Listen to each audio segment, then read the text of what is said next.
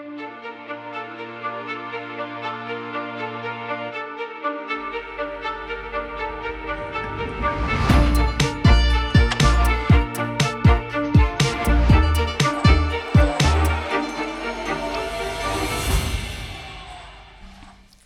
det här avsnittet av PreemPodden träffar jag David Öquist, vd på bioraffinaderiet Sunpine.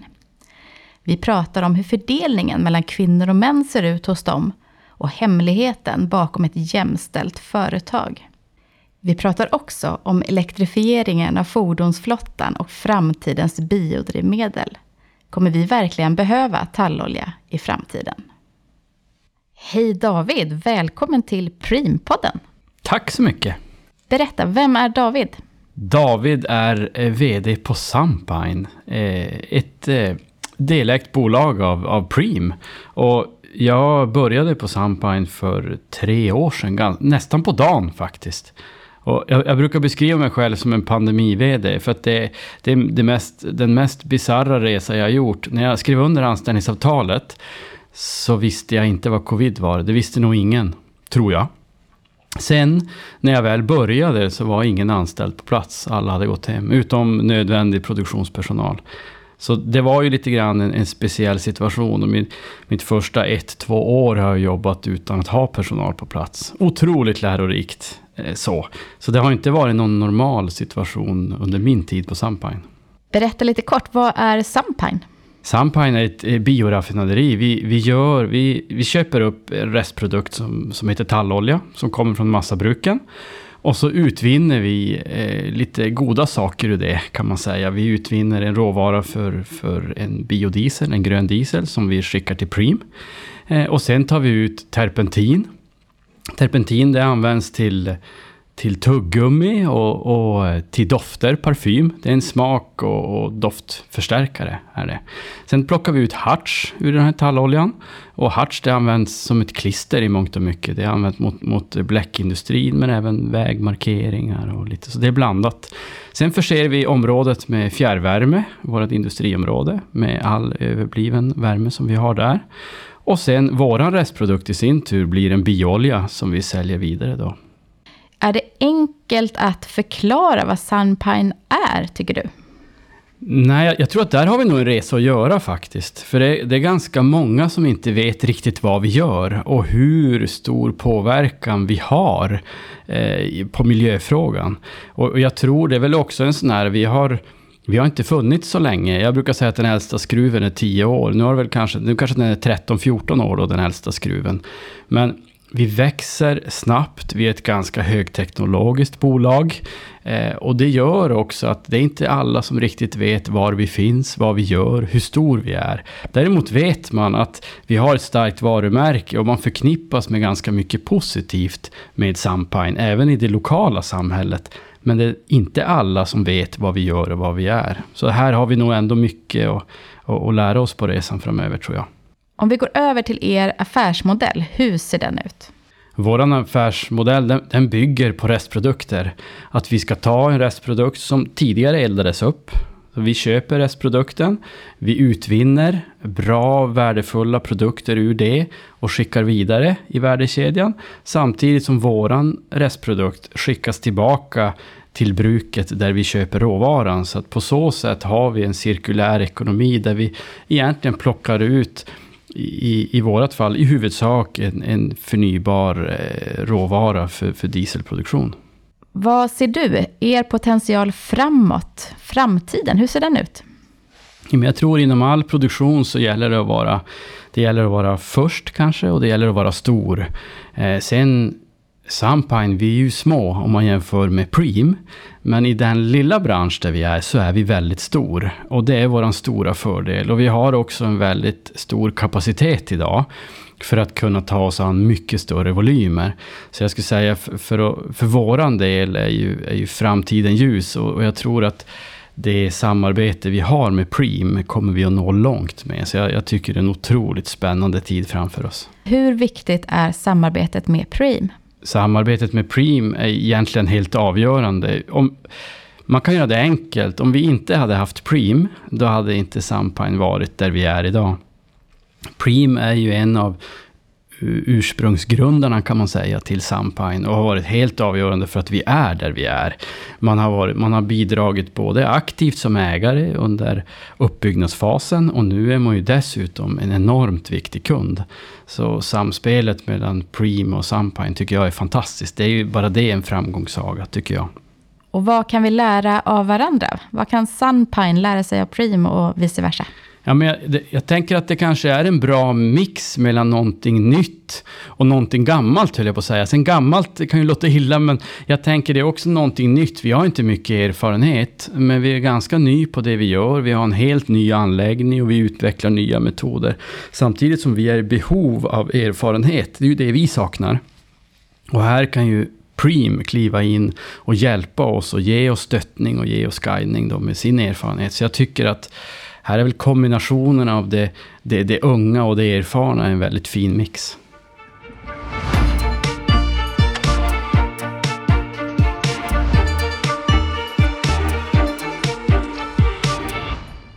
Och talloljan, nämn 3 bra saker med den. 3 bra saker med tallolja. Då vill jag börja och nämna att det är en restprodukt. Det är ju helt avgörande för oss och det är ju kärnan i det vi gör. Så att det är en restprodukt tycker jag. Sen tycker jag också att man kan utvinna ganska mycket ur en tallolja. Vi tar ju, det är ju fantasin sätter väl sina gränser, men vi tar ju ut biobränsle, men vi jobbar ju med parfym och beståndsdelar till läkemedel. Så här är det ju en mångfacetterad råvara. Och det tredje kan jag tycka då som svensk var ganska stolt över att Sverige är en stor producent av tallolja, av råvaran. Så att på många sätt och vis är det en ganska stark inhemsk råvara. Om vi tittar på drivmedel då och tallolja, är det framtiden? Jag skulle säga att det är helt klart framtiden. Sen kan man kan alltid drömma om och hur ska det bli, vad är framtidens drivmedel. Men jag tror att framtidens drivmedel står av en mängd olika drivmedel. Där talloljan är en viktig. Tyvärr är ju talloljan en ändlig produkt så att vi har inte stora volymer som helst. Men jag har svårt att se att man kan byta ut den till någonting annat under en närstående framtid. Sen hoppas jag väl att i världen i sig ska vi inte behöva göra kanske ens drivmedel framöver. Vem vet, men jag tror att det är väldigt, väldigt lång tid till vi där. Om vi pratar råvaror då, hur säkerställer ni vart de kommer ifrån, kvalitetsaspekten? Hur jobbar ni för att säkerställa att det är rätt produkter kring rätt arbetsförhållanden och liknande? Ja, tar man på marknaden i stort, vi jobbar ju med... Man kan säga att det finns nog ingen på marknaden som vet mer om talloljekvalitet än vad vi gör. Vi jobbar med väldigt många leverantörer. Så kvalitetsmässigt så är vi ganska duktiga på att mixa. Och en del av våran affärskompetens kan man säga, det är faktiskt att köpa upp olika råvaror och mixa in det till en perfekt blandning för det vi sen ska framställa. Sen är det ju så att en råvara ska man... En del av den gröna omställningen, om man vill jobba hållbart, då måste man också ställa hårda krav på sina leverantörer. Så för oss är det naturligtvis det är det självklara första steget för att bli en leverantör till oss. Hur många olika leverantörer har ni? Ja, jag skulle säga så här, tyvärr är de ju ganska lätträknade då. Det finns inte 100 000 leverantörer av tallolja, men det kanske finns ett par hundra i världen och vi har ganska många av dem i alla fall. Vad är viktigast för er när ni köper in råvaror? Är det priset? Så här är det ju, en del av omställningen som vi står för idag, det är ju att vi vill byta ut, vi vill ersätta en fossil råvara med någonting som är förnybart. Och vi vet att fördelen med det fossila är att det finns i stora volymer och förhållandevis billigt. Ska vi ersätta med någonting som är förnybart, så problematiken är att det finns inte en volym som kan ersätta den fossila rakt av. Utan det är en uppsjö av små volymer som i sin tur är dyrare för att det finns inte den kapaciteten och volymen tillgänglig. Så här är det alltid en diskussion, hur mycket kan råvaran kosta? Och det märker man också i den politiska debatten, vad ska råvaran kosta? Sen tror jag det är viktigt att tänka att en omställning, en grön omställning, det kan inte vara priset som är den avgörande faktorn. För då kommer vi nog aldrig att nå dit vi behöver nå. Om vi tittar på världsläget då och vikten av inhemsk produktion, vad anser du där? Jag tycker det är en intressant fråga som egentligen många gånger kanske missas i debatten. Anledningen att priserna är dyra idag, det är ju att Sverige har ingen påverkan på råoljepriset. Det är klart att vi påverkar som en spelare på världsmarknaden, men vi har ingen inhemsk produktion utan vi köper in vårt bränsle idag. Sen om Sverige ska kunna påverka prissättningen på råvaran och på bränslet så behöver produktionen ligga inom landets gränser. Jag är helt övertygad på det. Och ett sätt att nå den nivån för Sverige, det är ju att fortsätta satsa på en inhemsk produktion. Så för mig ska vi kunna påverka priset på lång sikt och bli en viktig spelare i den gröna omställningen. Men det är ju självklart att produktionen också ska ligga i Sverige. Om vi tittar på elektrifieringen av hela fordonsflottan så undrar man ju då, kommer vi behöva tallolja som drivmedel framöver? Det är den vanligaste frågan jag får faktiskt som vd för ett bioraffinaderi. Men hur ser du på elektrifiering? Jag tycker elektrifiering är fantastiskt och det är helt nödvändigt. Även vi har laddstolpar för våra bilar på arbetsplatsen. Det är nämligen så att jag tror och jag vet, det är inte så att det räcker att hela världen elektrifieras. Den energin har vi inte. Det räcker inte med tallolja för hela världen. Den energin finns inte. Utan det är just kombinationen av allt. Så jag säger så här, elektrifieringen det är ingen konkurrent, det är en vän. Och vi behöver alla hjälpas åt om den gröna omställningen ska bli av. Det är också helt centralt i de här frågorna. Så att jag tänker så här, när man hamnar i en diskussion, vad är bättre? Förnybart eller el? Så är det en onödig diskussion idag. Båda behövs. Om vi då blickar ännu längre framåt och kanske till flygsektorn och sjöfarten, hur ser ni på det? Sunpine, vi gör ju en råvara till ett bränsle som i sin tur till exempel Preem kan producera till flygbränsle. Jag tror så här också att flygbränsle är intressant för det kanske är den sista delen i samhället som kommer att elektrifieras. Det är lite den taken jag har på det i alla fall. Samtidigt som mängden flygbränsle som konsumeras är enorm. Och därför så är det intressant att jobba med just flygbränslet. Försöka få det till ett mer hållbart flyg i väntan på att man kanske kan elektrifiera även den delen. Så jag tror att flygbränsle det är väl den sista delen där vi definitivt behöver förnybart bränsle. Så därför är det väldigt, väldigt intressant för oss. Tittar ni på de delarna något? Jag tänker forskning, utveckling. Ja, vi tittar och följer utvecklingen på både flygbränsle och på fartygsbränsle. Sen är det inte vi som kanske är aktiv i bränslemarknaden, men vi följer det för vi vill också veta och se åt vilket håll går utvecklingen och vad händer. För vi vill vara med i omställningen. Vad har Sunpine för konkurrenter? Det måste ju vara väldigt många som vill starta den här typen av bolag. Jag tror att det är många som vill starta, men det är inte så jättelätt att kliva in där. Och det är just för att Sunpine, vi var först ut och vi har blivit väldigt stor. Och sen är det en begränsad tillgång till råvaran idag. Så att även om du bygger en ny fabrik likt Sunpine så är det inte säkert du kan hitta råvara för att täcka behovet. Så jag tror att de få aktörer som finns, vi behöver jobba och vi behöver bli större. Och jag tror inte att vi egentligen konkurrerar med varann på kundsidan. Världen behöver mer förnybart, det är ingen tvekan om det. Utan där vi kanske mer konkurrerar då, det är ju på råvarusidan. Försöka hitta källor till råvara som man kan sedan göra någonting värdefullt av.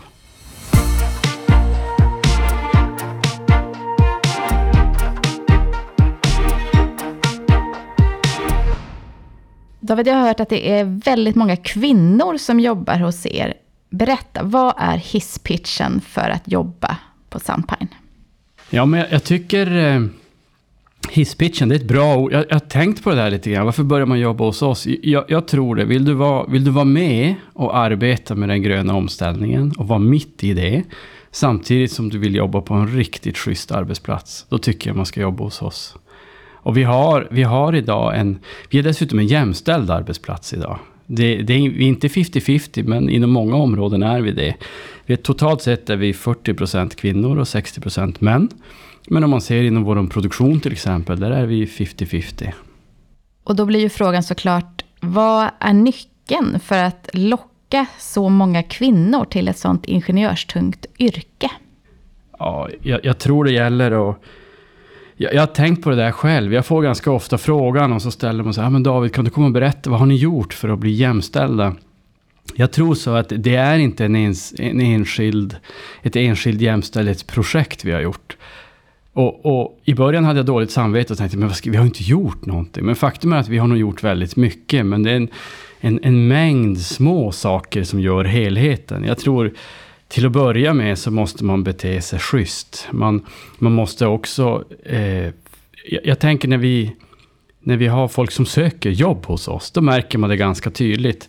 Men generellt är ganska intresserade av teknik och hur det fungerar. Kvinnor är mer intresserade av hållbarhet och kultur är större frågor. Och jag tror för oss, vi har nog kommit ganska långt genom att försöka vara lite mjukare än industrin i övrigt. Vi pratar mycket känslor.